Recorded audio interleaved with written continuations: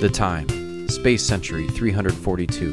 The place, the three-planet Algol solar system located deep in the Andromeda Galaxy.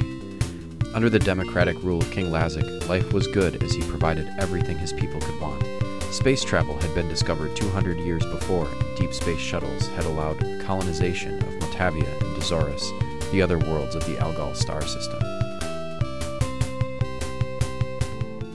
But slowly over time, things began to change. It started with a new religion, which was rumored to have come from another galaxy. The dark priests of this religion, never seen by any mortal, promised immortality to all who joined. You would live forever. King Lazic was getting old. The idea of living forever appealed to him, so he became the first to join. Then he changed. It started with the threatening suit of armor the priests made for him. The armor looked evil and corrupt, and that's how Lazic began to rule his people. Outrageous taxes became a burden on everyone. Business on all three planets shut down, and entire towns fell into decay. There was no way for the people to make any money. As time passed, the people suffered. Horrible creatures and monsters began to stalk all three worlds. When the dead came back to life, the people feared the worst and guessed the truth. Through black magic, Lazic had become an evil tyrant. But where there is evil, there is also always good. Brave individuals began to rally in secret against Lazic, but his robot cops were ruthless in hunting out these defenders of the people. One was Nero, a spaceport worker in Kamenit, the central town on Palma. Long ago, his father had disappeared, trying to learn Lazic's evil secrets. Now the robot cops had crushed Nero as well. Before he died, he passed on his short sword and his quest to his sister Alice. He also told her to find a brave fighter named Odin. Alice raised the sword to the sky and vowed that Nero's death would not go unavenged.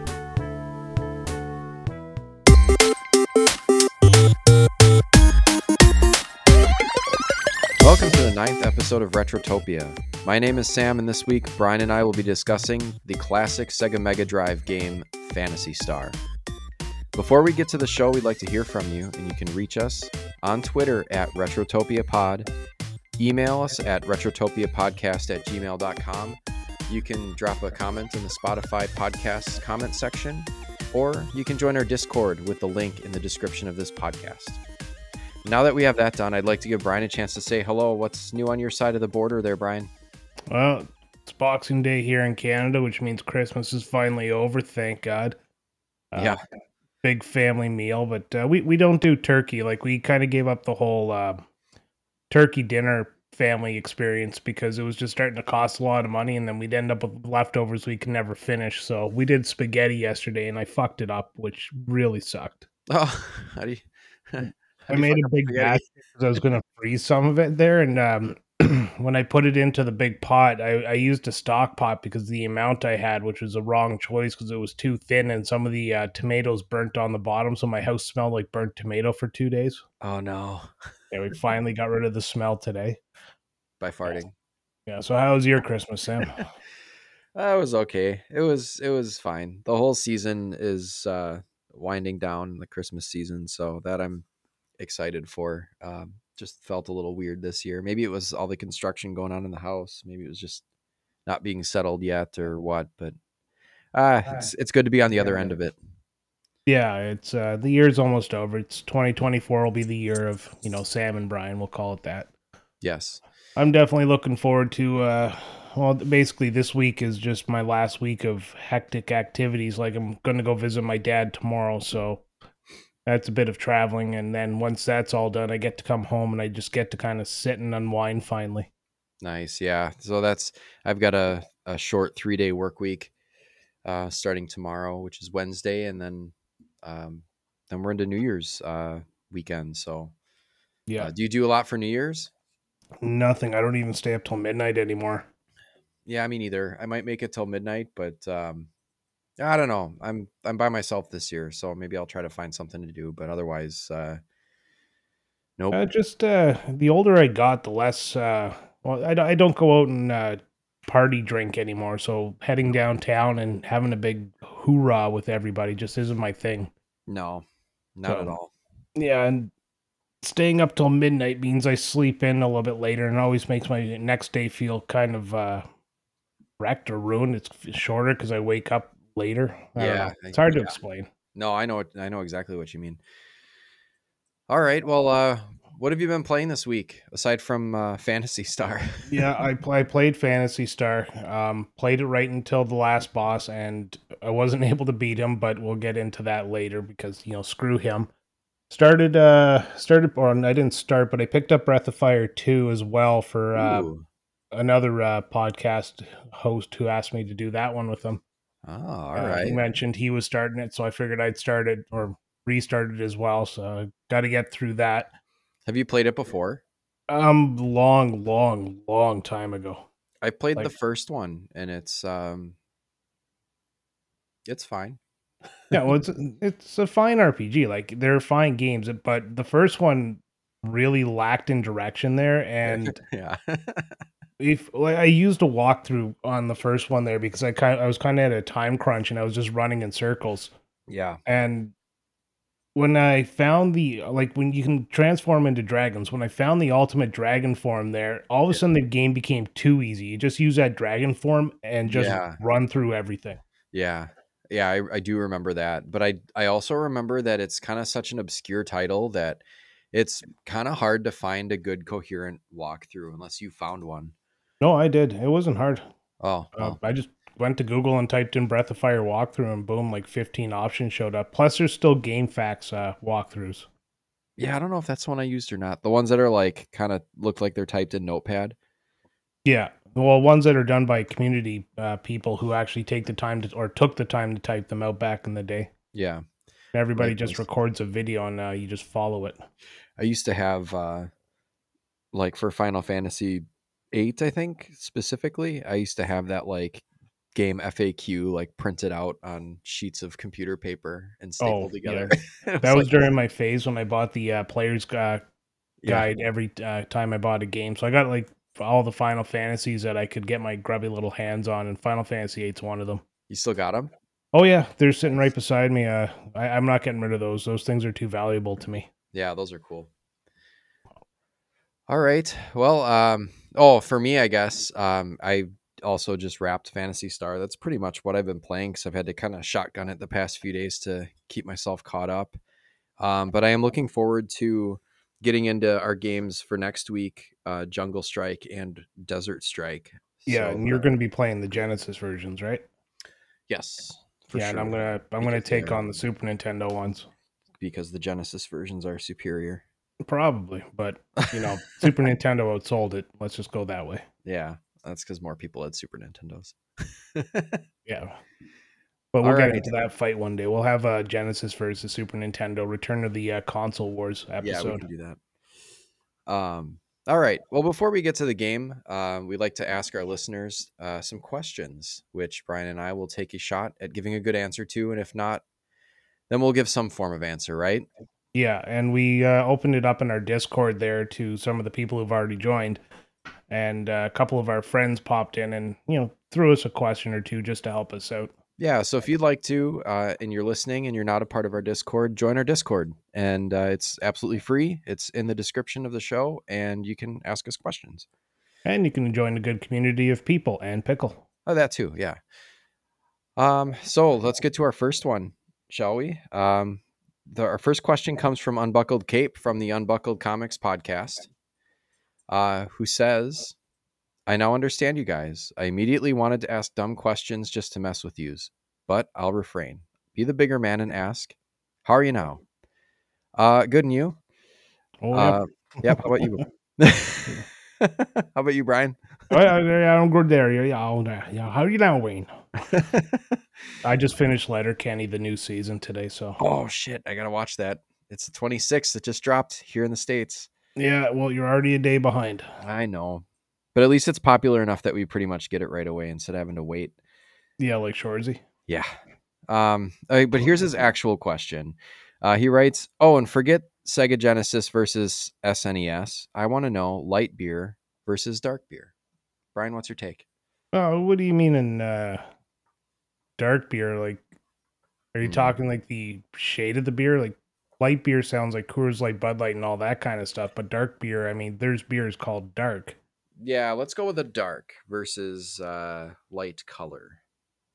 Okay, so if we're going that route, then we're not actually talking like the Bud Lights and stuff like that. I like a nice golden IPA. It's my go-to beer. So Uh, kind of dark, but not dark. yeah, it's like an amber almost, or Yeah, it's kind of like a waffle answer, but somewhere in the middle. but if you're going like Coors Light versus a good dark beer, then I'm going a good dark beer because Coors Light is, like fucking in a canoe. It's fucking close to water. Well, I'd say dark beer wise, I love my porters and I like stouts. I like a heavy stout, but you can't really drink too many of those. No, a stout's a sipping beer. You're Yeah. sitting there in the long haul listening to that guy in the guitar in the pub there try to, Yes. do covers, right? Yes. And the last time I had a Guinness, I didn't really enjoy it. It's kind of weird. But I used to Yeah, like you Guinness. got to be in the mood. Like, You really do. I've never met anybody who sits there and like says, I exclusively drink Guinness. No, I'm in the mood for a Guinness, is Yeah. what somebody always says. It was weird. But for pure volume, I like my PBRs. So Of course. that's my poison of choice. So I don't know if that really answered the question. It didn't give us a definitive light versus No, dark. it's pretty weak there on Buckled. Pretty weak. You got to be more specific next time.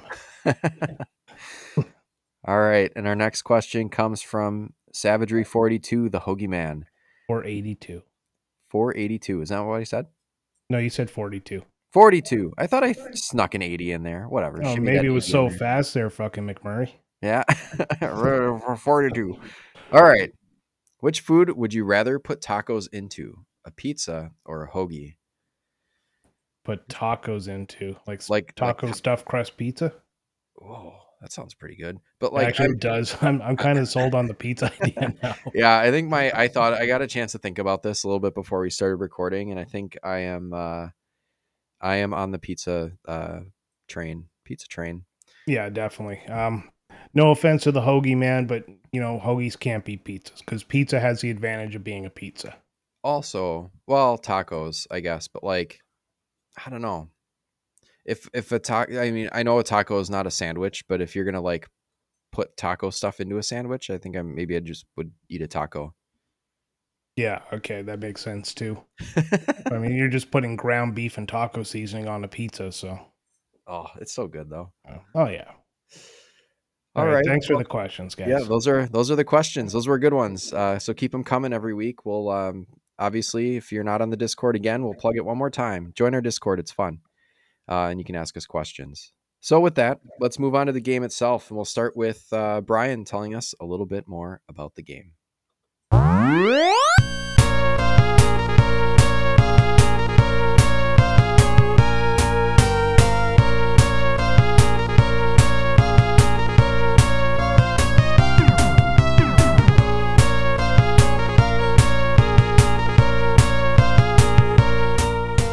Phantasy Star is a role-playing game developed by Sega for the Master System in 1987. In the game, we join Alice and her companions on a journey across multiple planets to defeat the evil King Lazic. Phantasy Star is an example of an early Japanese RPG, or JRPG, including random enemy encounters and a leveling system. The game was developed by Sega to compete with the increasing popularity of the RPG genre, with Dragon Quest or Dragon Warrior being released in 1986 and Final Fantasy, which was released only 2 days before Phantasy Star on the Famicom. Phantasy Star is unique among JRPGs of the time, notably for its 3D dungeon navigation, the female main protagonist, and early attempts at some animated cutscenes. These elements are considered revolutionary or pioneering by modern commentators.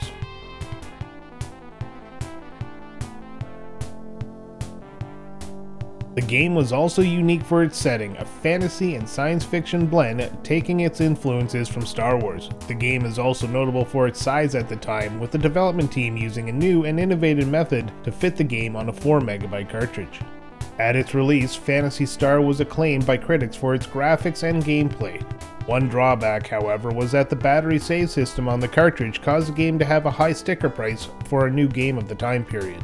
The game has 3 sequels for the Sega Genesis or the Mega Drive, and port on the Game Boy Advance.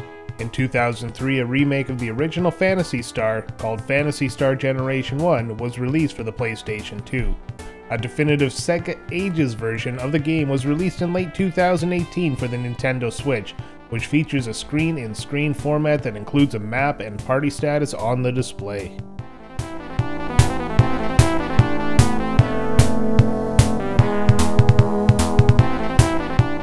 All right, thanks, Brian.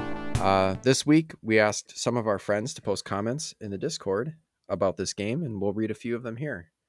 So, Brian, you want to take the first one? Yeah, I'll take the first one. This one is from Zodiac, who is a very big Sega person and probably the person I respect the knowledge in Sega for the most. And he says Phantasy Star is easily better than the 2 games that came out alongside it that are far better known, Dragon Quest and Final Fantasy. Might even be the best 8-bit RPG made of that. Oh, sorry. It may even be the best 8-bit RPG made of that era. Beautiful graphics and fantastic music combined with varied stages and areas to explore makes it a must play. But play it on the Switch as part of the Sega Ages collection unless you love graph paper. I 100% agree about the Sega Ages collection Yeah, comment. Do that not would have play been this. brutal if I had to go to the local, stationery store there and go get myself a book of graph paper for the Yeah, first time in 20 years. yeah. And like there's some like fucky shit in some of those dungeons that like if you get like knocked back or go down a hole, it's like, where was I? Yeah. All right. Thank you, Zodiac. I'll take the next one. This is Retro Alcatraz, who says, Phantasy Star is a remarkable achievement for so humble a console and proof that my guys at Sega could hold their own in the RPG genre. Visually stunning for the time and with plenty of variation, Phantasy Star definitely deserves to be in the conversation of RPG greats, and it's grossly underrated. Just be sure to grind early on, or else you'll be fucked right out of the gate. And I did that by getting lost for the Yeah. first 3 hours. Yeah, we will obviously we'll talk about this in the game chat, but my Alice, the main character, was like way over leveled by the time Yeah. I figured out where the fuck to go. Oh, yeah. All right. Last comes from Super Dave from the Anime Treehouse podcast. And he says Phantasy Star was a very pleasant surprise for me when I bought it on my Switch via the Sega Ages version. Although the beginning is indeed slow, grindy, and sometimes lethal, once I got my party together, the game practically flew by. I love the graphics and music and the little cutscenes. Very ambitious for its time. For Well sure. said. Yeah, I agree. It is an ambitious game for its time. And it can be very lethal. It's like one of those games where there's certain points where you walk like a couple of squares in the overworld grid too far and you're into some shit that you can't Yeah, handle. the invisible boundaries. That Yes, happened to me a few times. absolutely. All right. So with that, let's get into the game discussion.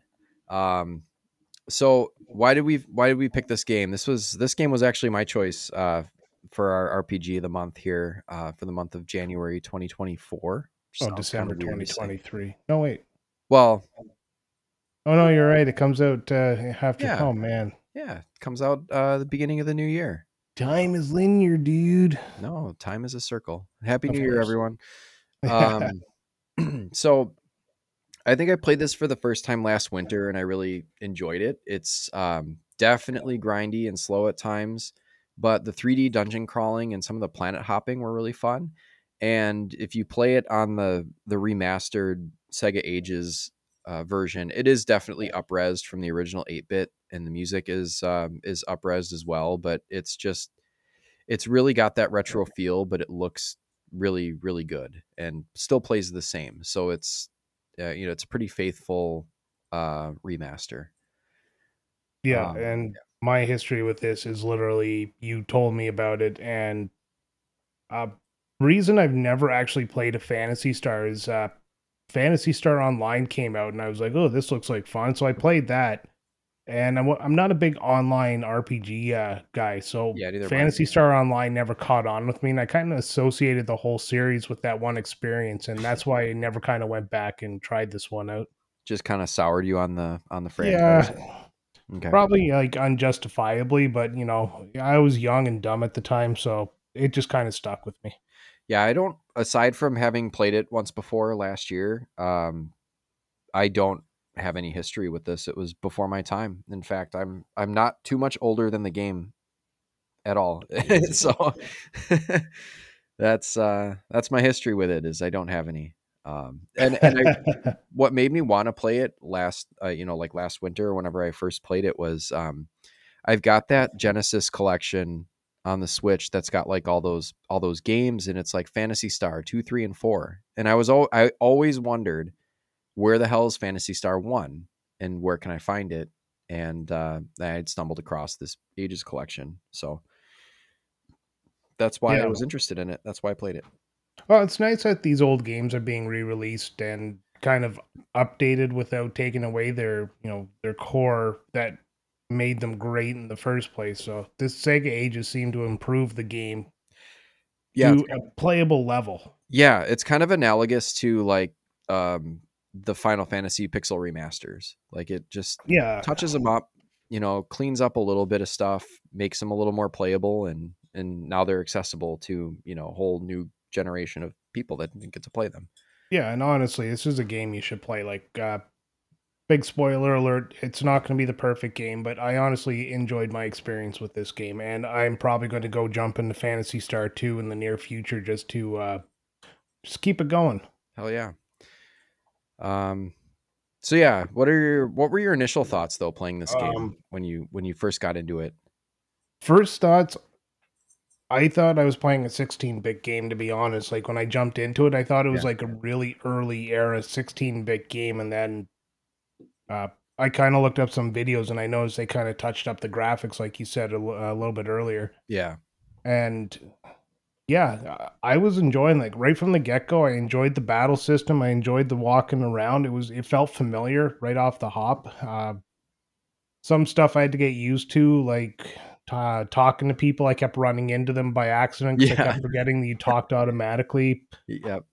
Some couple of what weren't supposed to be puzzles turned out to be harder for me than should have been because you had to talk to the same guy 3 times. Like, who thinks about that kind of stuff? But Yeah, I did not enjoy that little yeah, like ass pull. other than that, it was I enjoyed the game.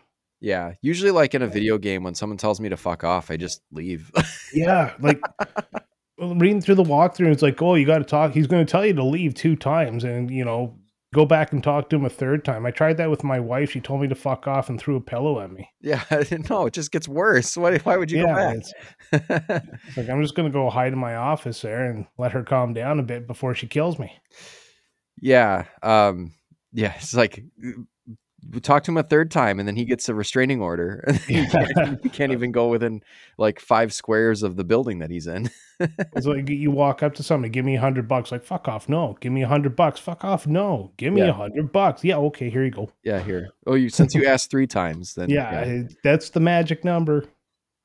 That was weird. Are there any other RPGs that you can think of where you walk up? I think there are some where you have to walk up to people and like, Yeah, and I think it was all based off of, the day when RPGs only had a limited number of buttons to use, so they wouldn't yeah. make a talk button the same as an action button, and walking up to them just kind of, like, sets off the next event in the programming script. So, Yeah. there was a couple, but I'm glad they got away from that. I'm actually gonna look at something really quick.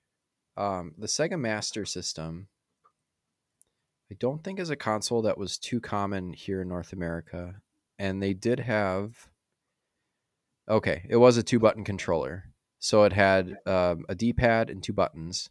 So, same as a Nintendo. Right. So you weren't gonna just like waste a lot of time programming stuff to buttons because you only had 2 to work with. So that Well, it was also might have been something they didn't think about at the time, like, you know, twin sticks, one stick controlling the camera, the other stick controlling the character was, an afterthought after the dual analog yeah, controllers came out. So it's the same idea with this. Maybe somebody thought about it like a few years later, and yeah. but I'd have to play Fantasy Star 2 to see if they actually changed that because you got 3 buttons on the Genesis controller, and you know Why Yeah. not?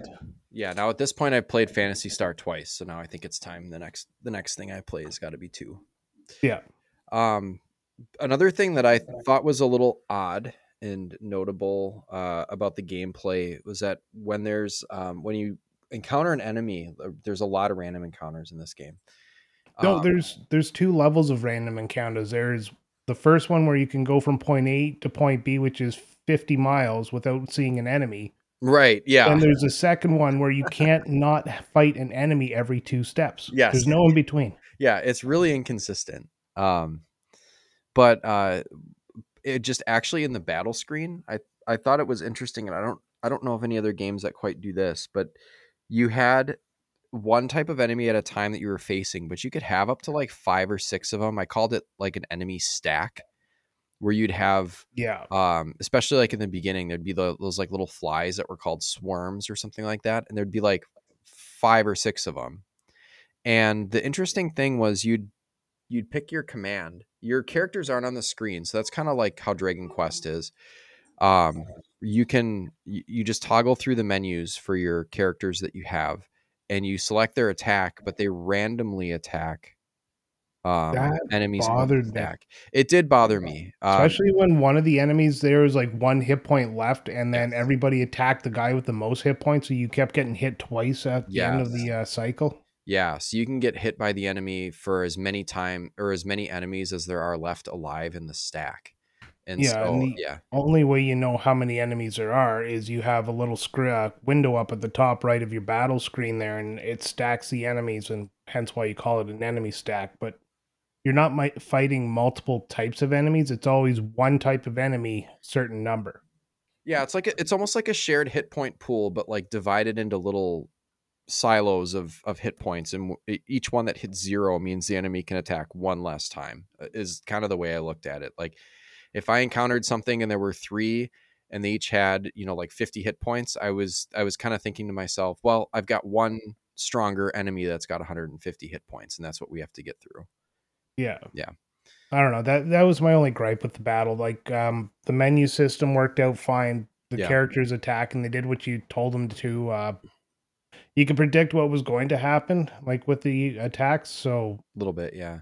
yeah, and then there was a couple of weapons there, and like the laser gun, which does 20 damage to every enemy on the screen, which is kind of nice to have, but also weaker than his attack with like Odin's attack with a sword or an axe. Yeah, that was a give and take. Yeah, I there was usually no winning in that one. Yeah, I didn't usually use the laser gun. As cool as it is when you've got multiple enemies, on screen. And 20 doesn't sound like a lot of damage, but like these enemies usually have like maybe like 150 hit points tops per Yeah, enemy. and So 20 20 knocks off a good chunk, especially if you're doing it every turn. right. Yeah, 20 is a good chunk.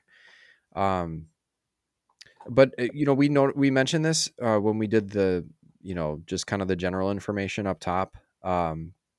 But they did have to save some space on this cartridge because it was a pretty large game, and I thought maybe this battle system was kind of a way that they made their way around, um, Oh, saving a little bit of absolutely, yeah. space. Yeah. Having one enemy on the screen.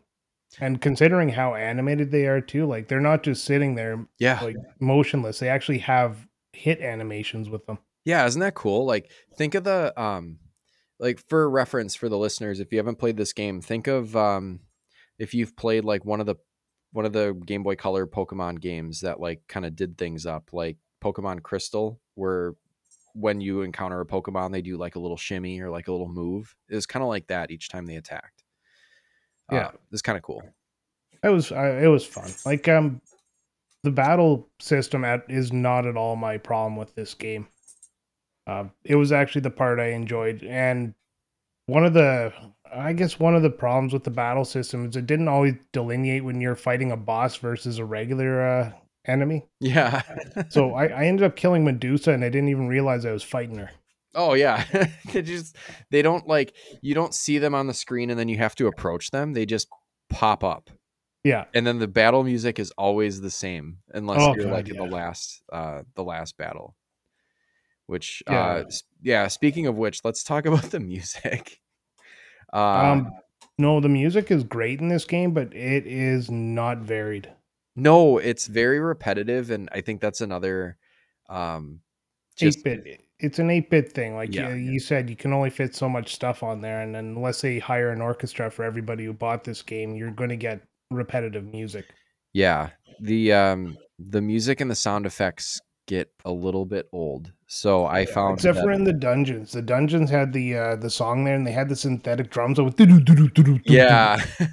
I was all about that. And that's definitely up-resed. If you're playing the ages version, the music is much better, but you can toggle it back to the 8-bit sound Oh effects and music. no, no, no, But no, no, it's not not. with those synthetic drums. Yeah. Yeah, I loved the dungeon theme was fine.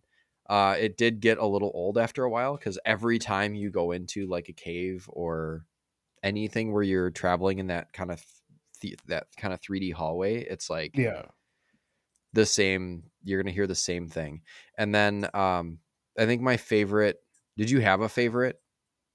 Um, Beside the synthetic drums, Yeah. no. No. There were two that stood out to me. I liked the like the vehicle or space travel theme, which I think we should probably play in the interludes between bits I here of will the make a show. note of that. And then the boss dungeon theme was good too. Like the one at the end, like there was the regular dungeon theme, and there was like a souped up dungeon theme for like when you went into a place and they wanted to make you feel like, oh shit, like this place, is something special. So Yeah, but um, overworld, like I have that overworld song burned into my brain yeah, the one because from Palma. yeah, Yeah. it just I think it was like maybe uh 5 notes, and then it just repeated itself over and over and over again. Yes. And Um, that one kind of got really, really repetitive. But one thing I like about video game music is it's not something that annoys you when you're playing the game. Like it's not something where you shut the volume down because you're just sick of it. It's good enough that you can play and not listen to it while you listen to it. yeah, I know what you mean. But if it does get repetitive and annoying, you can mute the game and listen to episodes of Retrotopia. Absolutely, that's what I do. uh, I'm not listening to them in the shower or while making love to pretty women. that's what we do. Um, yeah, let's see what else can we talk about before we like just kind of get into the run through the game. Oh, just the sound effects in this game are they're good. They tell you what's happening. Like they make the noise of the hits and they make the noise of the magic and all that Yeah, kind of stuff. I started to get annoyed at some of the sound effects. So again, like I just kind of turned it down and Yeah. listened to So some stuff. before you get into the nitty gritty, there, I do actually have a couple more things. Oh yeah, go One for of it. the things I found frustrating in this game is how much stuff occupied your item uh, Yes. menu. Yes. So you get 3 pages of items, and I think there's about 10 to 12 items per page, and Yeah. you have to get these non. I don't know if you could sell them. I actually never tried to sell them, but There's a it lot of just shit that you can't sell. yeah, it just fills up. Like you have the road pass, and then all 3 vehicles, and all this other stuff that just fills it up. And by the end of it, you have about a page to use to fill up for items, Yeah. and it's just I hated it because you know I don't know how to say it, but I kind of like to manage my my items there, and a lot of these things should have been put underneath a special items menu so they didn't occupy your space. Yeah, The like other thing was getting in and out of vehicles by going into the menu. God, that drove me nuts. And you yeah. can't organize the menu, so you can't put them right at the front. Yes, that was tricky. The menu system sucks. And like one vehicle that I found that I could sell um was the ice digger, and I got like 6,000 masitas. Those are the monies. I got 6,000 back for that. Oh, Um, wow. I but more kept it. valuable than the money was it freed up a spot for a burger, which is the Yeah, third seriously. item. Like, there's one point where you have to go talk to the people at the spaceport, so they steal your passport just to free up a spot. Yes, which is nice, but then it also means that you have to travel to other planets in a kind of a roundabout way. You have to, you have to go to another town and get on a Yeah, ship. and that wasn't a huge deal. By that point, I'd never used the spaceport again. Yeah, you just the only thing I did was like kind of pass through it to get to the town because Yeah, exactly. there is in the first town that you start in, it's is pretty nicely centrally located on the main planet that you're on, and there is a spot that you can heal for free, and I utilize that a ton so that I can Yeah, save that my the every time you go back to Palma, you just take a trip over to that, first town and you heal there, and Yep, there's no well, there was a reason to use the hospitals on planets, but, if you were on your way just traveling, you just go back to Palma for a quick stop, and the whole thing yep. took you 5 minutes. Oh, this is a good exploit for hospitals because basically it costs one Meseta, which is like Gil in Final Fantasy or whatever, it costs you one per hit point and per MP that you recover at the hospital. So your hospital bill can actually be pretty high if you're pretty beat up. But what I ended up doing was I would take Meow, the cat, who had like a really nice healing spell, and I would because I didn't use my magic in battle a lot because it was pretty limited. Yeah, But and you don't have any items that replenish your no, friggin', which uh, sucks. It magic sucks points. a lot. But anyways, like Meow, I would use Meow to heal everyone up pretty much all the way. And then all I would have to do is go to the hospital and replenish Meow's hit points for like 25 Macetas or whatever. Yeah, So that so was that's a pretty smart, but I never had a problem with getting money in this game. Like, I yeah, always had, like, 60,000 in the bank. 60,000. Well, I Jeez. got lost and, Yeah, that's true. If you get lost, you're going to be battling a lot. And do a lot of fights, you level up, like, 10 levels higher than you're supposed to be there, and yeah, you have all this friggin' money, and there's not a lot to buy in this game. no, not really. I think that's probably one of the limitations was, item wise. Like I think the only healing items that you can use are the burgers, which And the heal colas. 40, and the colas, which yeah, heal 10, which And you always have to have a cola with you because every so often some guy asks for a cola. yeah, the NPCs will be like, do you have a cola? And then there's one guy that you give a cola and he's just like, oh, cool, thanks. Do you have "Oh, a it's cola? Pepsi, not Coke. Wait, Yeah, thanks, guy." no. You just keep giving him colas and he doesn't tell you anything. Um And then, yeah, so I if I could change something about the game, it would be well, a few things, but one of the main things would be like make the burger your healing item. That's fine, but like I wish that the cola would replenish MP because that was always your like very most limited resource. Yeah, or even if you did have an item that replenished MP, make it expensive or something like that, or a rare commodity. So, you still use it conservatively, but at the same time, you have it in that big fight. Yes, but there were ways around using your MP that you could kind of save it because I really like made sure that I saved it for the final bosses at the end of the game. Yeah, and I was the same way. I would never use my magic until I had to fight a boss or I knew I was going to be leaving the dungeon soon. Right. So it kind of takes away from the battle strategy if all you're going to do is attack for a while because you're, you know, basically penny pinching on your magic points. Right. Yeah, because basically, yeah, another one of my well, I'll mention one of my other tricks that I found in the walkthrough that I used later on because it comes into play heavily at the end of the game when I needed to save all of my hit points and MP for the final bosses. But let's get into the characters. So there were four playable characters. There were only four, and there really isn't any customization. They're just kind of like they have their own little backstories and they have a linear progression, which I think was a little different for RPGs at the time. This one definitely told a very solid linear story. Oh yeah, and it wasn't a bad story, but the characters they're very generic, and it's not like they really get a big story in the game. You know their motivation, but not a lot of time is spent on any specific character. Right.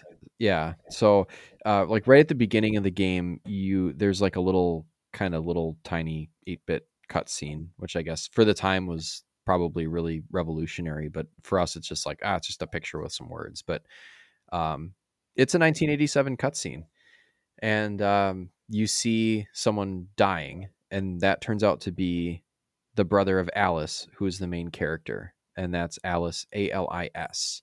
So her brother is killed by Lassic, who is the evil king that you're going up against Yeah, throughout the later called King Lazic in the game. Lassic. Yeah, King Not adding Lassic. anything to what you're saying, just Yeah, making my voice heard. and she was so she vows to overthrow King Lazic and avenge her brother's death, and she's basically kind of a fighter with some limited magic skill. Um, Yeah, and typical, I guess, hero of a story. She has a mission right off the bat, and there she has a reason to be, and she's going to kill Lazic to avenge her brother. And yep. you know, nothing special. She's no Terra from Final Fantasy VI. No, but it was interesting that this is a pretty early on 8-bit RPG, and here you've got a female main character, which we hadn't seen yet in a Dragon Quest or a Final Fantasy or anything. So No, that's but pretty cool. there has been like you got Metroid there, where surprised everybody with Samus Aris and Aaron and stuff like that, and Yeah. it's good to see that even in this time, female leads were still a thing. Yes. Yeah. It was a nice touch. And then you've got Meow. Meow. Meow. It's Myau. So it's kind of a stylized meow like a cat. So Meow is actually a cat creature. And Meow, tell me about him. And yeah, right meow.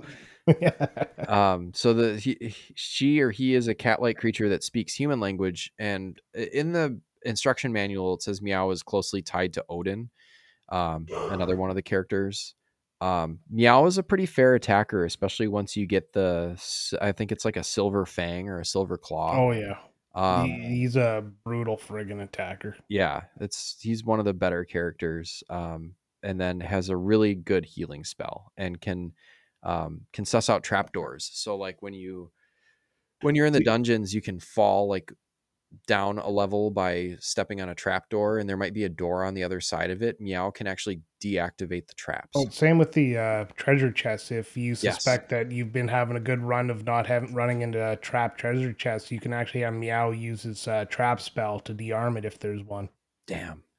Wish I would have known that, because there Yeah, is an item that you need, at least one that you need, and the treasure chest still blows up. It like blows up and takes a bunch of your health and is like, "Oh, you got the crystal." It's like, "Oh, great, fuck you." yeah.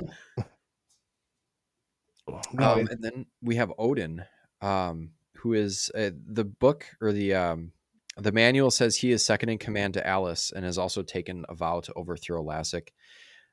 He's an attacker only and is the only character that has no magic. Um, yeah. Odin kind of sucks. I didn't care for him too much. He's good because he hits fairly hard, but yeah, other than that, like he's useless. He has absolutely no support ability, and No. his story was kind of lame. Yeah, Like, he gets like turned to stone by Medusa, and so like yeah, he's throughout the sitting in the Medusa's cave there, and it's like you got to find the talking cat person, and it just happens that Meow has a little vial of Medusa healing potion on around his collar, yeah, they called it like Alcilin or something like that. something Also, like that. take your insulin. Um, Yeah, Odin also kind of seemed to be the one that was getting hit by enemies a bunch, where if you didn't watch out, he was the one who was low on health all the time, and he also had the Yeah, most he really HP. was. Yeah, I wonder if that was by design. I wonder if he was like the tank that took all the hits so everybody else could attack. yeah, he is the Butters of this game. The butters. Gee, fellas. Hey, fellas. And then we have Noah, who the manual calls an Esper wizard, who lives in Motavia, which is the second planet of the system, or the star system that we're in. Uh, He's a this is yeah. this is funny because every Noah I know in real life is a girl, Really? and I this whole game I kept calling Noah she, and then all of a sudden it pop up as like he. I'm like, what? I've never met a girl Noah. That's Really? crazy. But it's funny because the walkthrough I was reading had called Noah she, but then when I look up, in the manual and kind of got some information on Noah, they refer to Noah as he. So I think Noah is a male character. Yeah. Um, but he's a weak attacker, as most wizards or mages are in RPGs, but he's got the most RP or RP. He's got the most MP, and he has a variety of spells which are very, very useful, including some Yeah, attack he has spells. the cure spell that Meow has as well, but you never want to use it because you want to No. keep his magic points like tip top. Yep. Because his attack spells are basically boss killers. Yeah, wind is the best one. Yeah, and then he has that spell to open some of the locked doors there, which I didn't realize until way too late. Yeah, which really pissed me off because later in the game there's another there's two keys. There's the dungeon key, which is like your generic one that opens any locked door that you find, which at some point it's like, why are there so many fucking locked doors if I've got a key that already opens it? Like Yeah, and it was again, just you got to annoying. open up your menu, go into Yeah. items, find the dungeon key where it is in the list, Yeah. every friggin' door. It's just I at some point it was like, well, it was just probably cool looking for, the 80s RPG crowd. Um and then there's like a step up locked door that's got like a demon face on it, and you can get a like an upgraded, I think it's called like, I don't know, it's basically like a universal key that opens the strong doors and the regular dungeon doors. But until you get that, you do have to use Noah's MP to open those doors. And so if Really, you, because I never found that upgraded thing that opened up the doors. I used or his MP all the time. oh, that sucks because like right in the last, there's two items that you have to, or you can miss in the last tower before you get to the final sky tower or whatever, and that's one of them. There's an upgraded um, key, and it's really useful. Hmm. Well, looks like I missed out on that one. And yeah, it takes what, 4 magic points per use, and then in the sky tower, I think there's 2 to 3 doors you have to open with it. So you've 12 MP gone right off the bat, Yeah, it sucks because then you're limited to how many times you can use your wind spell against the boss.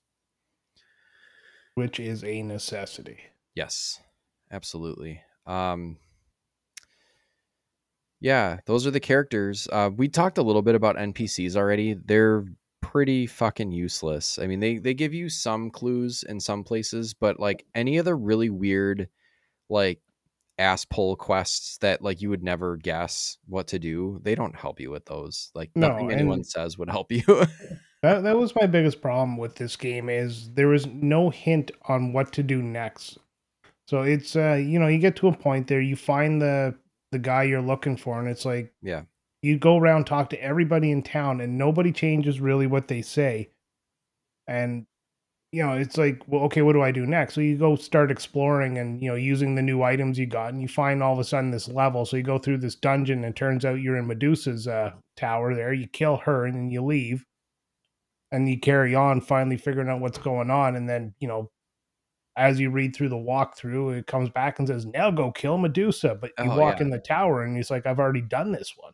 Yeah, I did that with a boss called Dr. Mad. Yeah, And it was like, oh, don't fight Dr. Mad at this point because you're not leveled up enough. I was like, well, I kicked his ass. So yeah, I just like walked right through him. Like, well, how were you playing this game? yeah, Like, it's weird. You can definitely, and in the manual it does give that as a um kind of a positive. They put a positive spin on it. Like this is a, completely, not customizable because it is very linear, but it's like you can do things in pretty much any order you want. And it's like, and that's I guess. great, and I like that. But there's some stuff that you just don't figure out unless it's by accident, like that the ice digger can go through some of the mountains. Yes, that was a bitch. And then like also sometimes there would be a door set into the wall instead of being at the end of the hallway. So the only way you would see it is if you randomly turned towards the wall, which you wouldn't normally do, and then it just Well, appears. the mini map would Yes. show you that door, so that was kind of a nice thing. But the people playing the original Oh, game, yeah, it was kind of messed up because there's times there you wouldn't know. You just walk right by it, and it's not graphically powerful enough to have one scene with a door beside you. right. And there are definitely at least 2 points in the game where if you don't turn yourself and face the door that's on the wall that you can't see unless you turn towards the wall, which you wouldn't normally do, you're not progressing any further in the game. Lassic, the one of the final bosses of the game, is behind one of those doors. Yeah, and that if it wasn't, like I said, if it wasn't for that mini map that kind of filled in as you went along, I probably would have missed it 100 times. Yeah, Like, for sure. no point did I ever think to turn sideways down the middle of a hall to see if there was a door there.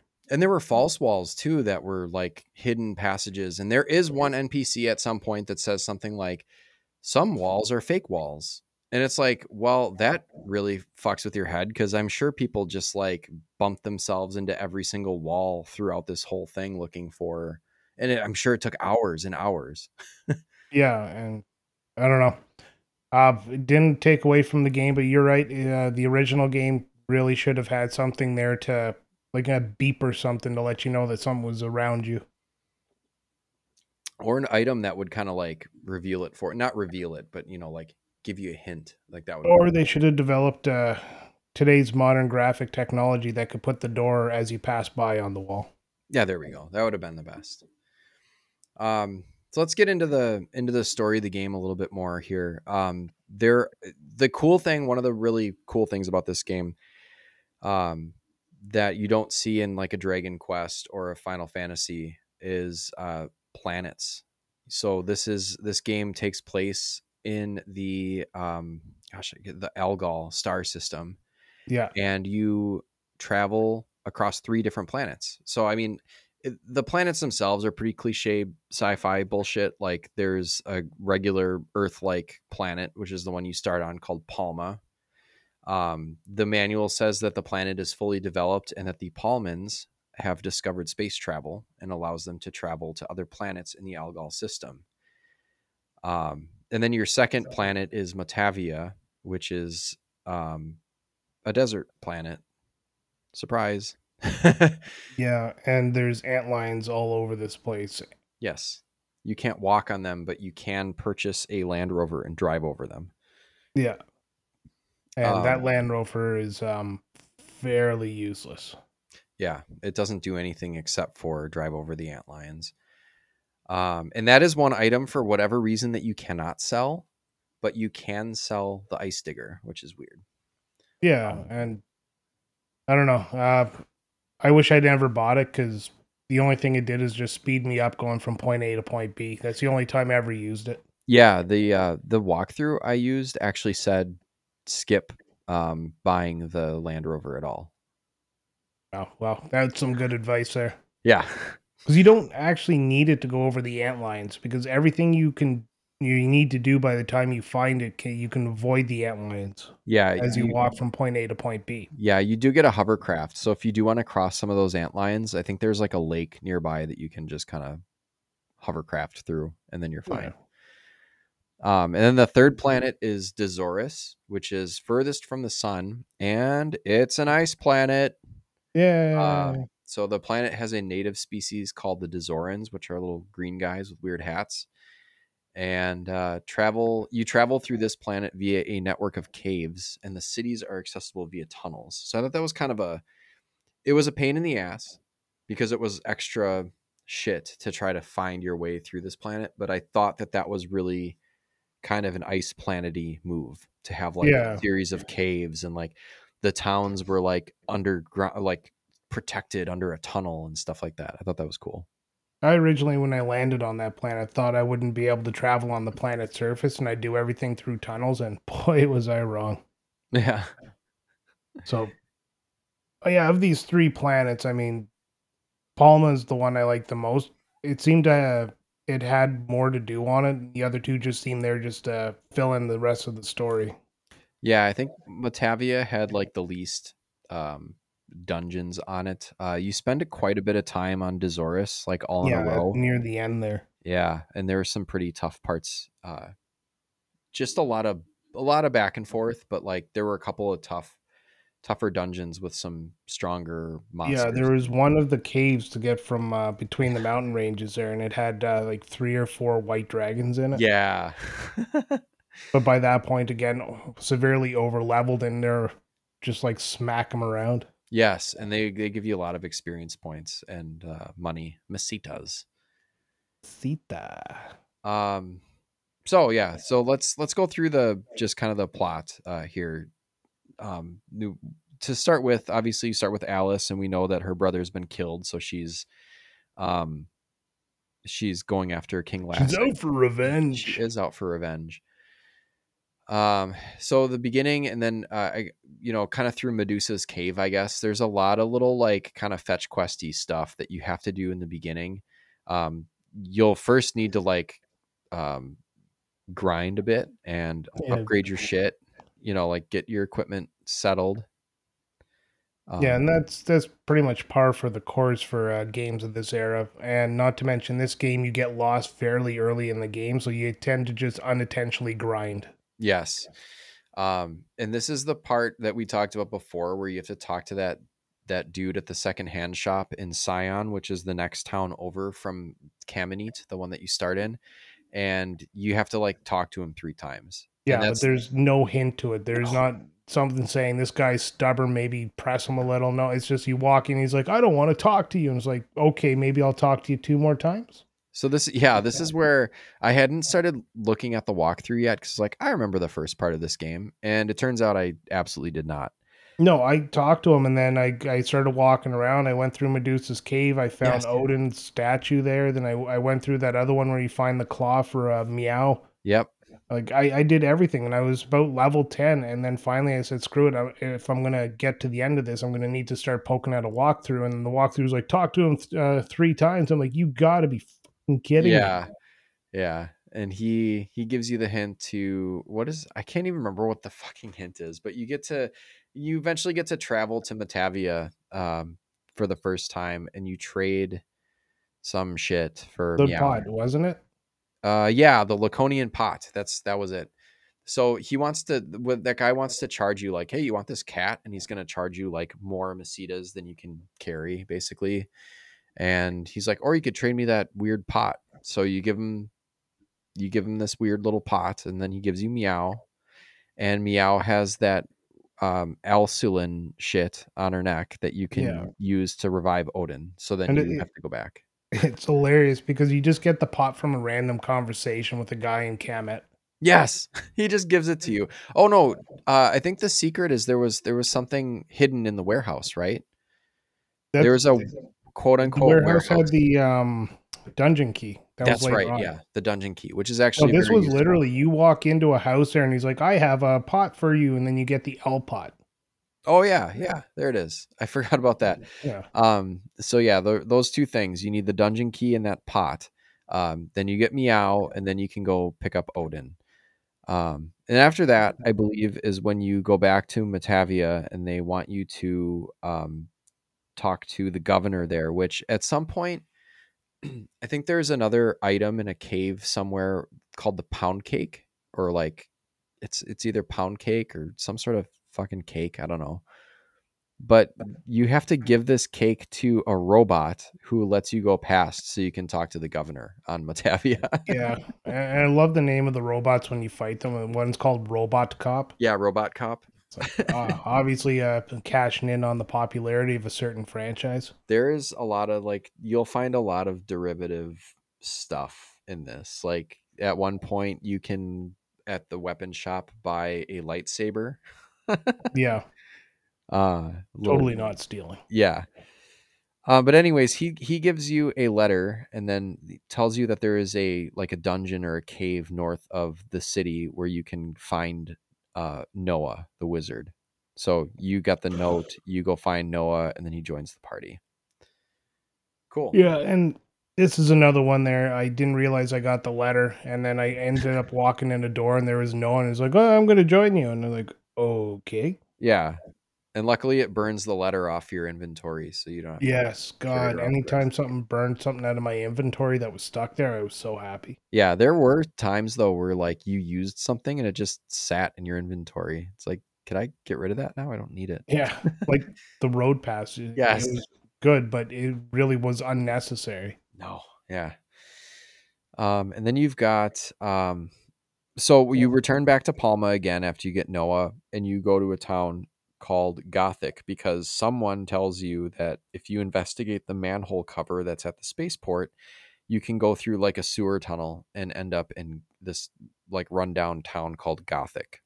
Yeah, and Yeah. good No, that yeah, go ahead. once you get into Gothic there, that's when you learn about Dr. Luveno there, and Yep. he's stuck in a prison or a mental facility. I can't remember which. And then Yeah. when you leave Gothic and you head south, there's a path in between some mountains and a path around the mountains. I Right. went in between the mountains there and ended up in the wrong spot I again. did too. Yeah, you end up in, I think that's Medusa's tower, and it's for later in the game, and Yeah. the enemies in there will just like fuck you up. It's one of those instances of um like where you can accidentally stumble on something that's like way too strong for you. Yeah. And I left that place pretty quickly and went back. And then later on in the game, I was like, I thought that was where I was supposed to go. And that's when I wiped out Medusa. So, Yeah. Yeah, but that's yeah, because you were over leveled and then you just ended up doing it. yeah, because you get lost in this game so often, the only thing you can do is walk around and hope to find something new, and the whole time you're just fighting and leveling up and fighting and leveling up, and then you got so much money that nothing's even a challenge anymore. Right. Yeah, because you do stuff like the rest of this little kind of quest or this little chapter where you're in Gothic working with Dr. Levino is that you have to gather like his assistant and this robot called Hapsby. And to do that, you have to go north, and there's a couple of towns in the north where you can actually get some pretty useful items, but you have to walk unprotected across these like lava fields to get there. Yeah, And that's kind of counterintuitive. Like you just have to kind of power through it. And you end up with this stuff called polymaterial that you have to use on these piles of junk where you have to yeah, kind of that's where search you it. get Haspy, the Yeah, that's where you get the pilot. robot Hapsby. And I think, oh, I had the Laconian pot listed here, but that's not one of the items. But I think maybe the Land Rover or the Oh, hovercraft. you get the hovercraft later on. Yeah. Um, gosh, there's some other, like, there's some good weapons in the shops in some of these towns Yeah, to the and north.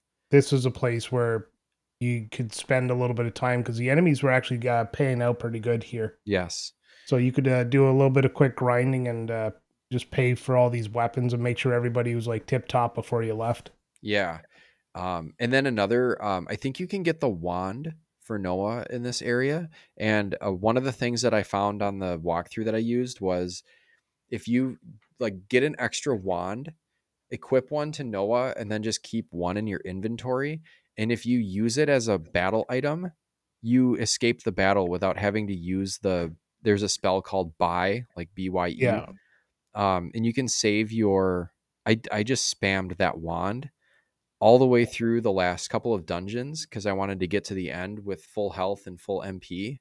And basically, whenever I would run into a random encounter, and these random encounter enemies are pretty fucking tough in these last dungeons, I would just go to my items with every character and use wand, and then whichever one of them was up first, they would just use wand and escape me. yeah, and I never did that trick, but I read about it in the walkthrough, and I just It's powered through to the end. it's so useful. It saves you so much time. Yeah, well, I just did that. I ended up right at the door for the last boss and just burgered up, and then walked in and got my ass handed to me. Yeah. Oh man, I'd burger up right now. Um, Go. I'll wait. We'll yeah, wait. here, pause the podcast. I'm gonna go I'm grab not a burger. pausing. We're gonna wait for you here, just in silence, Okay. and people can just listen to me like And then it becomes every so often. yeah, and then it becomes like an ASMR video where I'm Oh just yeah. chewing on my burger. Awesome. Oh, listen to that sound. All right, Um, let's get back on track here. You're distracting me. yeah. Let's go to so once you get the rocket ship, like Luvino, I think is his name. Yeah. He repairs his rocket ship, you get Hapsby so he can pilot it for you. Again, taking an item slot away from your Of course. inventory. Yeah, and he's always with you. Um there then you go to you have three different options that you can fly to, and the first one you want to go to is a town called Uzo on Matavia, so it's south of the town that you were in when you first went to Matavia. um, and there are a couple of little quests to do here. Some really important items that you get at this point in the game. You get the Laconian sword, which is Yeah. the most powerful weapon that Alice can carry. Yeah, and it's like a mandatory, you have to have this to be Lazic kind of weapon because Laconian is something that can hurt him. Yes, it's like mithril or whatever, like it's a mystical or, strong Shh, metal. that's a different I franchise. know it is, but or adamantine. There you go. Oh yeah, no, that's a different franchise I again. know, but I'm making comparisons here. Um, and then another thing that you can get, Noah meets up with at some point in one of the dungeons his like old um, teacher or master or whatever, and then they have like a wizard battle off. This is like one of the only times that one of your characters is just like singled out for a one-on-one duel, and you just like shoot magic at each other until he faints and gives you this thing called the frayed mantle. Yeah. Um, Yeah, that's his best armor. yeah, pretty much. And it was how do I put this in a polite manner? It was unnecessary.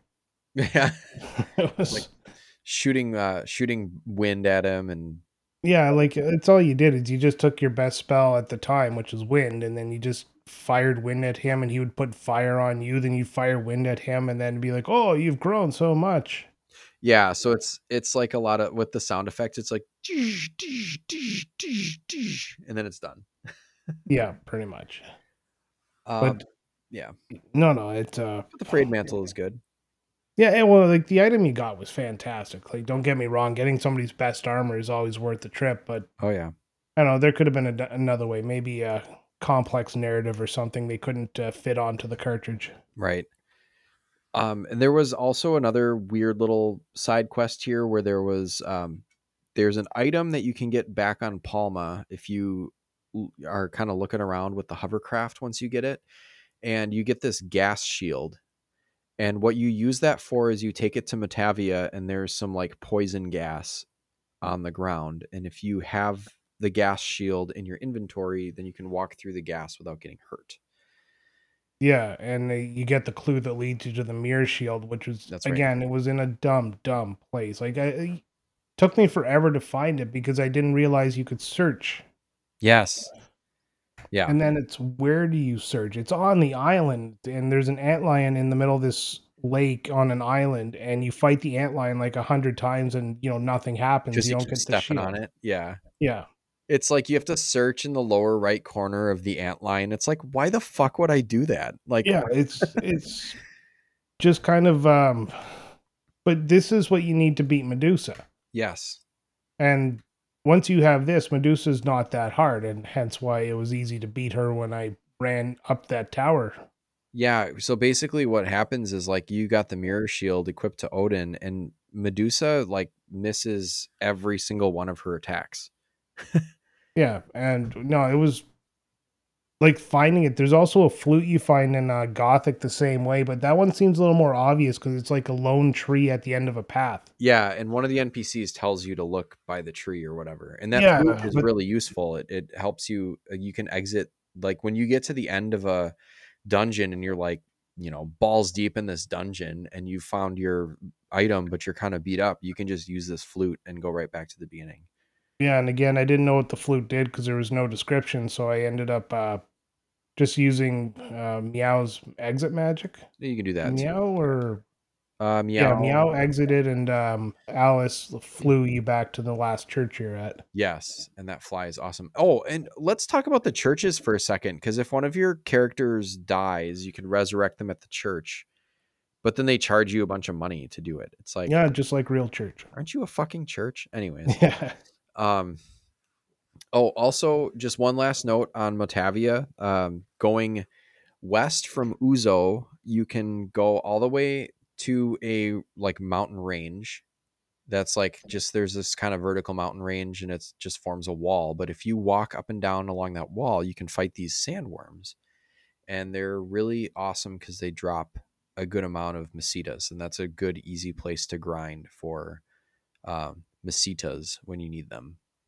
yeah, and that's for the seasoned veteran that knows the story, not for the person who gets lost and makes his money the old-fashioned way of looking for what to do next. Yes.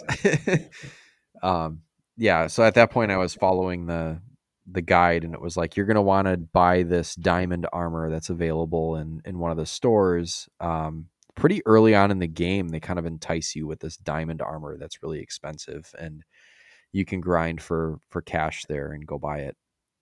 And then I think Alice. That was something like I'm gonna kind of bring something back here, go off topic a bit, and that was something I liked about the Ages collection was if you hit the plus button, because I was playing on Switch, if you Yeah. hit the plus button, it brings up a menu and you can actually see all the different weapons and armors and who they can be equipped to and all that good stuff. Yeah, that was amazing. I loved using that little grid. Yo, I used it every time because there's Yep. no other way to know what can be equipped to who. Like there's a few items that can be equipped to multiple players, but not a lot of them.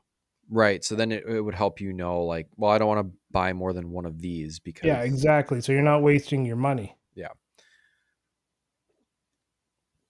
And then after, so moving on after Uzo, that's when when it's time to go to this town called Skewer on Ski- Dezoris. So it's time to go to the ice planet. So you have to go back to your ship with Hapsby and fly to Dezoris. Um, this I thought was one of the more convoluted quests in the game because, as you mentioned before, there's a spot where you get this ice digger truck that has these little drills on the front, and it can drill through some mountains, but not all. Yeah, And so the ones you're that you can, basically yeah, trial and error the whole time. very trial and error. And the mountains that you can drill through, it like kind of crushes them. They look absolutely. They're no different. Like they could be the same color, but maybe the pattern is different or slightly different color. I don't know. They throw you absolutely no hints. And there's No, it's yeah. I only found it by accident. Yeah, I looked at the walkthrough this time because I was like, I want to kind of get through it, but um, they kind of give you a general direction, like head southwest after this tunnel, and there should be some weak mountains kind of down there. Um, so you have to. We talked about this when we talked about this planet, but you have to travel through these series of caves, which is cool and ice planety. But there's a lot of really tough monsters. Um, you do have to use that digger to crush through some of the mountains and get to at least one dungeon, and then you get this item called the Amber Eye in Corona, which is important later.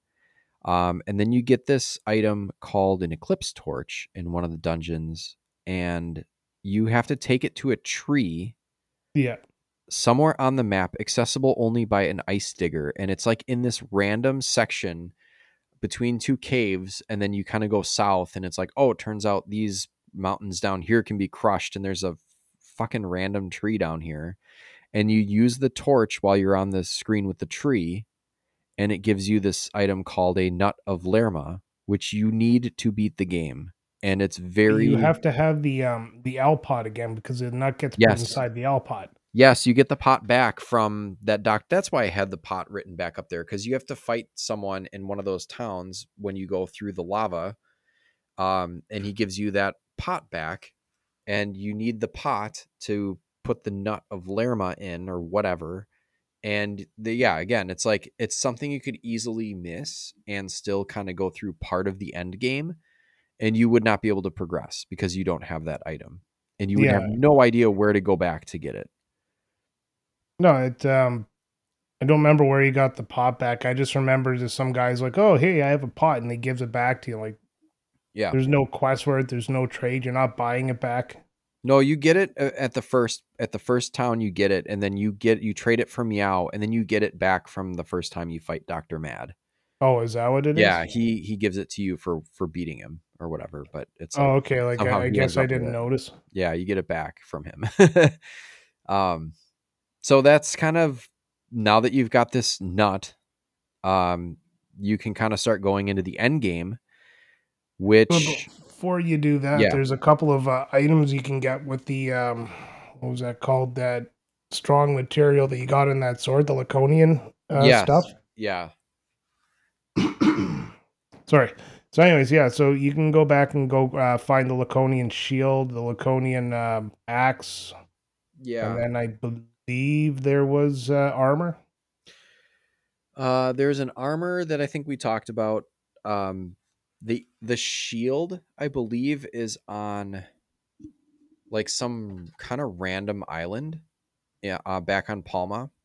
So you have to get in the hovercraft and kind of tool around in the water until you find there's like like a temple tower looking thing on an island, and it's in there.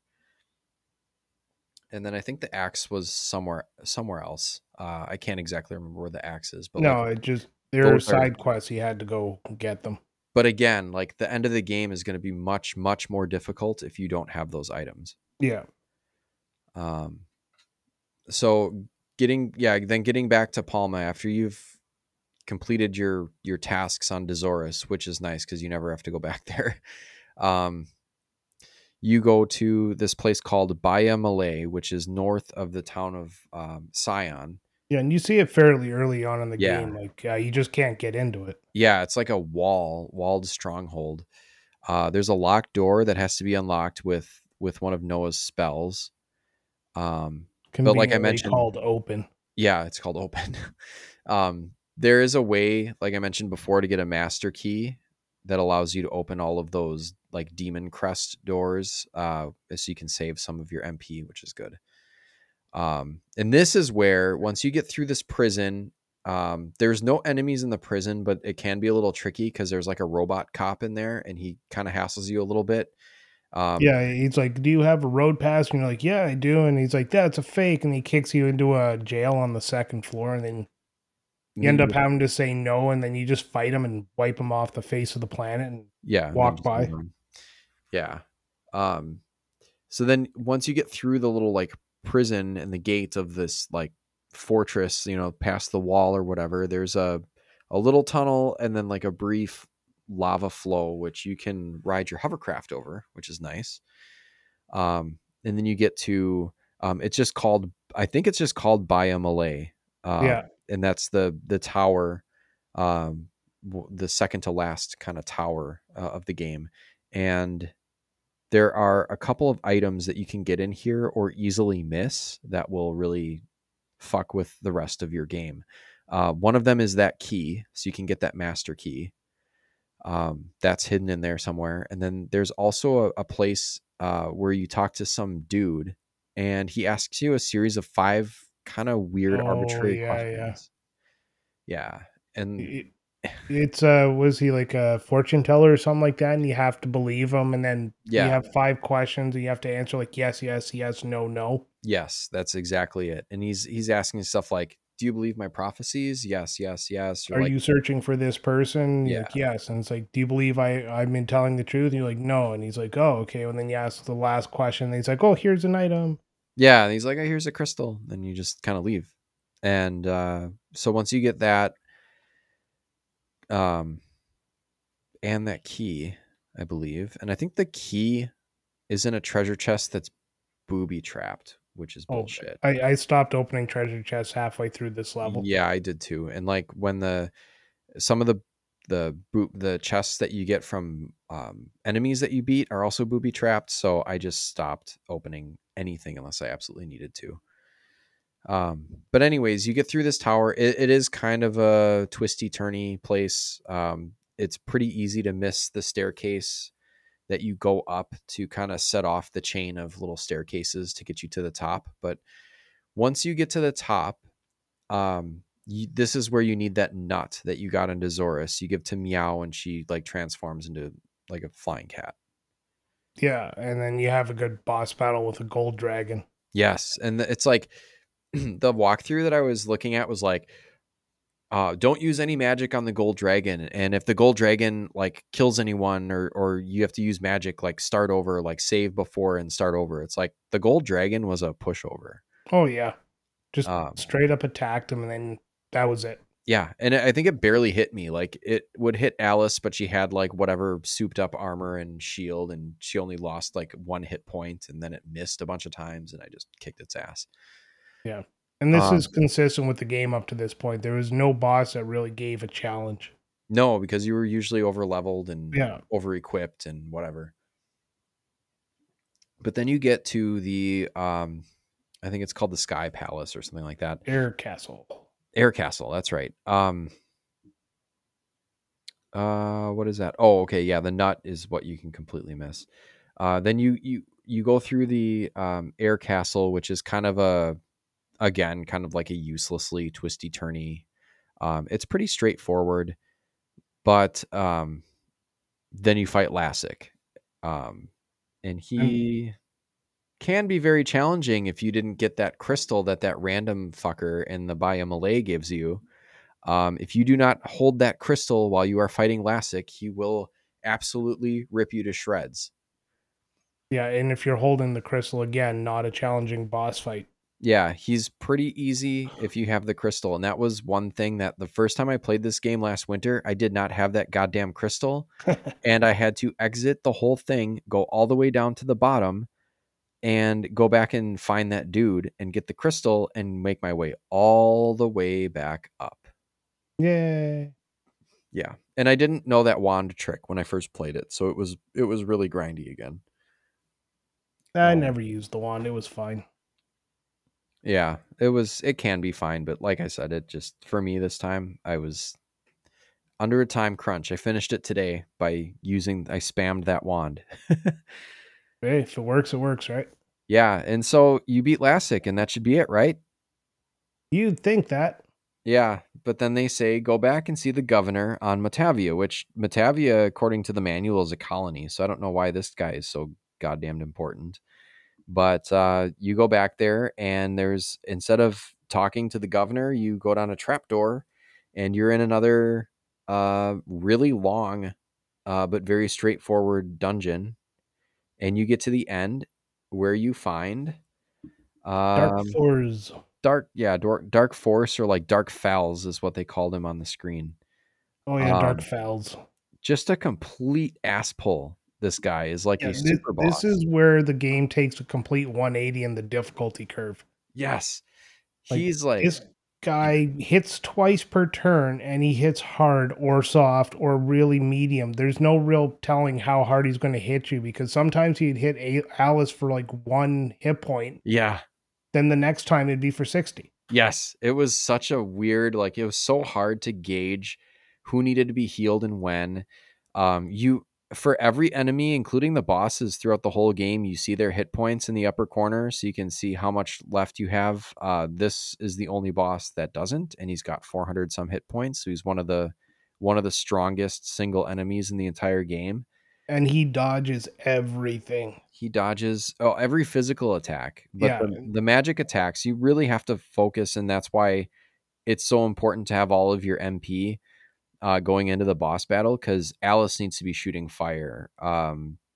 Noah needs to be shooting wind. Meow needs to be healing, and then Odin kind of maybe can score a hit every now and then with the axe. yeah, and then you run out of magic because you're going to run out of magic before you finish him off. So you just have Absolutely. to spam the attack and hope to hell that you can hit him enough to kill him. And I never did.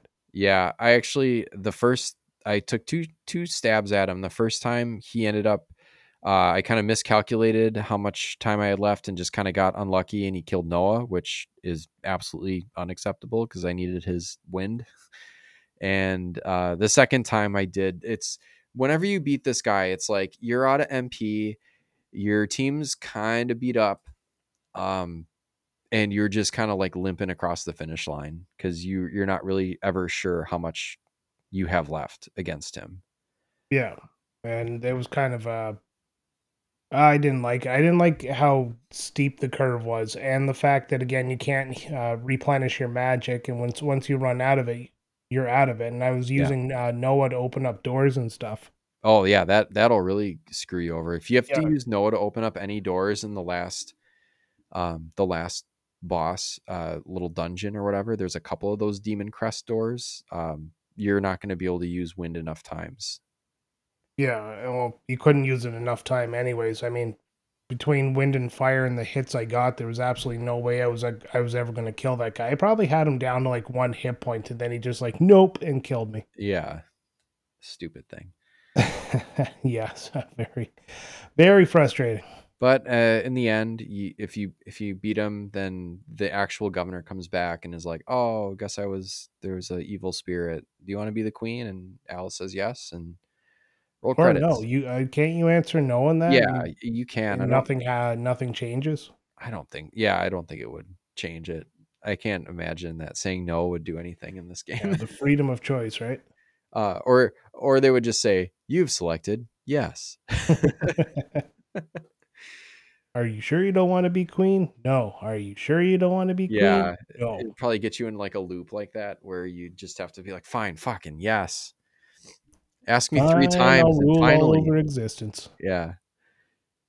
So anything else on this game? I mean, there weren't that many like weird little like challenges or puzzles, but I would say like the dungeons themselves, especially like if you were playing this at the time it was released, the original 8-bit version of this game, the player would definitely need to map out the dungeons by hand.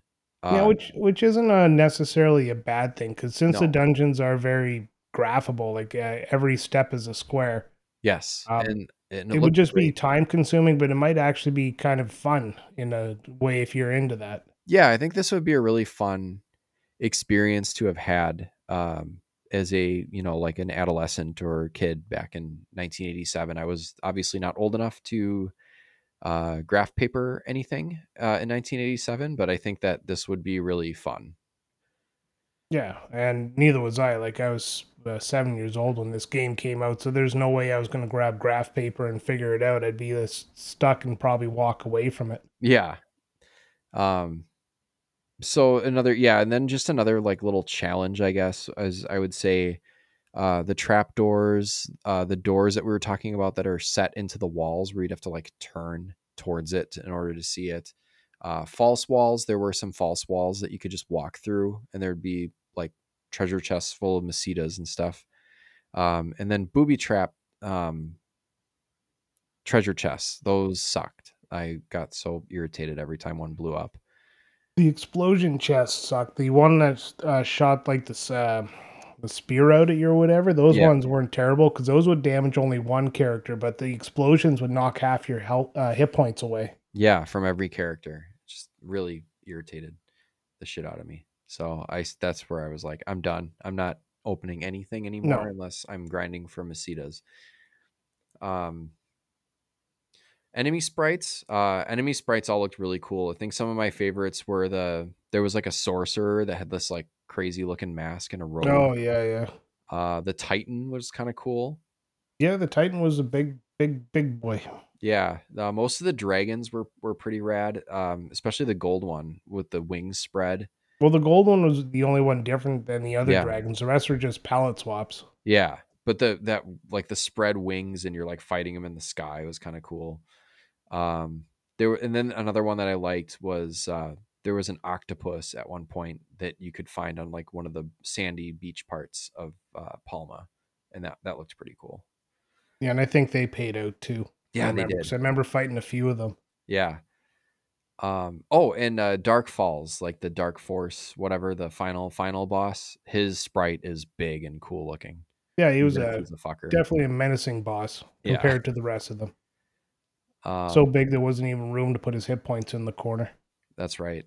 Yeah, that's why. They were just trying to save space for his cool sprite. Aesthetic reasons.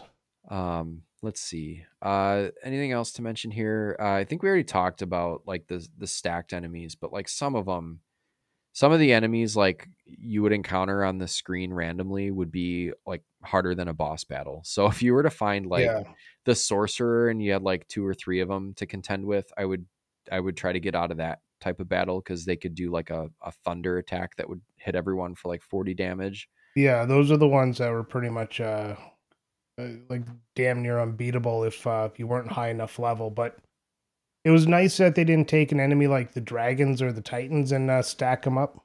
Yeah, I think you could get two titans at most, but the dragons were always like a one dragon at a time.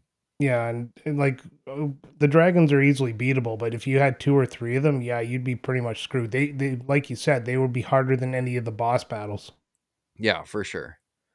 Um yeah, so that can be tough. That was why like that trick that I found with the wand uh in order to escape was really helpful in trying to save myself for the bosses at the end cuz like like we mentioned some of the random encounters could potentially kind of fuck you over.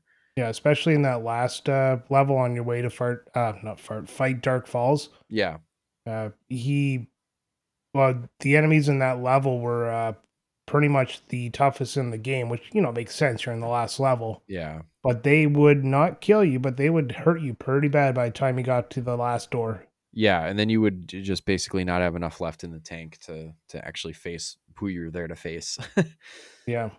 um so I think we talked enough about bosses and enemies and everything. So why don't we score this thing? Brian, what kind of score out of 10 are you going to give Fantasy Star? Well, it's going to be fairly good. Like I said, I had a lot of fun with this, and I can see the appeal of it from like an 80s kid sort of lens. Yeah. I'm going to give it probably, I'm going to give it a 7. Nice. Okay. That's actually what I gave it. Oh, okay. Well, would Uh you look at that? yeah, I gave it a 7.0. It does some really cool stuff, especially for a game of the time. I would say definitely if you want to try this game, don't be a hero. Play the Sega Ages version. Yeah. It still requires a guide and a lot of patience, but it's just a really fun, And just that's one retro of the JRPG. parts where it lost points for me is the fact that I had to go to a walkthrough. There was no Yeah, way for me to really figure out what was going on until I got the walkthrough. Then the damn impossible increase in the final boss battle, yeah, for and sure. then just some housekeeping around the game. That's where it kind of lost the the score for me. Yeah, I would, if I could give this game a comparable, if anyone's played Breath of Fire, the first one, I think that there are a lot of similarities between those two games. I think obviously Breath of Fire came out a few years after Phantasy Star and so does some extra things, but I think the general vibe of the game is pretty similar. Yeah, neither game tells you what to do next. Yes. Yes. Not in the slightest. And then it also like doesn't end when you think it's going to and all that shit. Yeah. Yeah. Breath of Fire is one we should talk about at some point too. I've done that already with somebody, and I'm not ready. I'm not there yet to talk about it again. You need to heal some more. Yeah. I definitely wouldn't replay it again. I would just like read up on it and kind of remember. It's the worst thing. The short version is it's a really fun game, but it gets in its own way. Yeah, quite a bit. And like I said, I'm playing Breath of Fire 2 for that same guy I talked to about it. And Breath of Fire 2 is better, but so far it's not really making a case of being better than the first game. Okay, So, is it up to its same bullshit? well, we'll see how it goes. I haven't really sat down and given it a good proper go yet. So All once I right. do, I'll be able to tell you. All right. Well, we also need to give it a ranking in our tier list. Oh, that's true. This one, just due to the kind of innovative nature of the way that they set up the game and everything, I put it in the B tier. It's definitely not. It's not A tier. It's definitely not S tier. But there are some things that keep it out of the A tier. But just for its time, I think it's just a really fantastic game, and I think it should be in the B tier. I'm not going to fight you on that one because for a game in the late 80s, like an RPG, if you compare it to all the RPGs from that era, this one's actually, it really does kind of stand out on its own. So I Yeah, agree. it did. Putting it in the B tier is the way to go. Yeah, Fantasy Star did a lot of things that Nintendo don't. You're like, uh, you fucker. there, I'm sorry, I'm busy. I can't record tonight, Sam. Yeah. Oops, I lost this recording. uh, Some hard edits about to be done. yeah. You're gonna bleep me out for like the last. Might Uh, take that Super Mario RPG Booster Tower lobby music there, and they'll just be used to be yeah. my guest Technical host. technical difficulties. Yeah. I'll All teach right. you. All right. Well, should we wrap this up? And what are we talking about next week, Brian? Next week could be our first milestone episode, the uh 10th episode, which not a huge milestone, but considering that we've made it 10 episodes without getting angry at each other, I think it's a milestone. So we're going to be talking Super Mario RPG. We've actually already recorded the episode and it's already ready to go. So you'll hear it after this one, but we recorded it before. Yes, we're So going to have already been earlier talked about RPG Mario. are you okay, Sam? Do you just have a stroke? I tried to I got broken as I tried to rationalize that sentence. We thing now words hard. Yeah. All right, no, I'm not making fun of you. I've been there too. And if you're following along with us, this is episode 9, but episode 11, we will be talking about Desert Strike and Jungle Strike. Yeah, and that'll be our first actual game we start playing in the new year. Yes, so I'm excited to play that. I like that game, even if it's pretty hard. Oh yeah, it'll be a good time. All right. Well, from all of us here at Retrotopia, have a great week and have a happy new year. I hope you had a happy new year. Yeah, me too. All right, take care, everybody. Bye bye.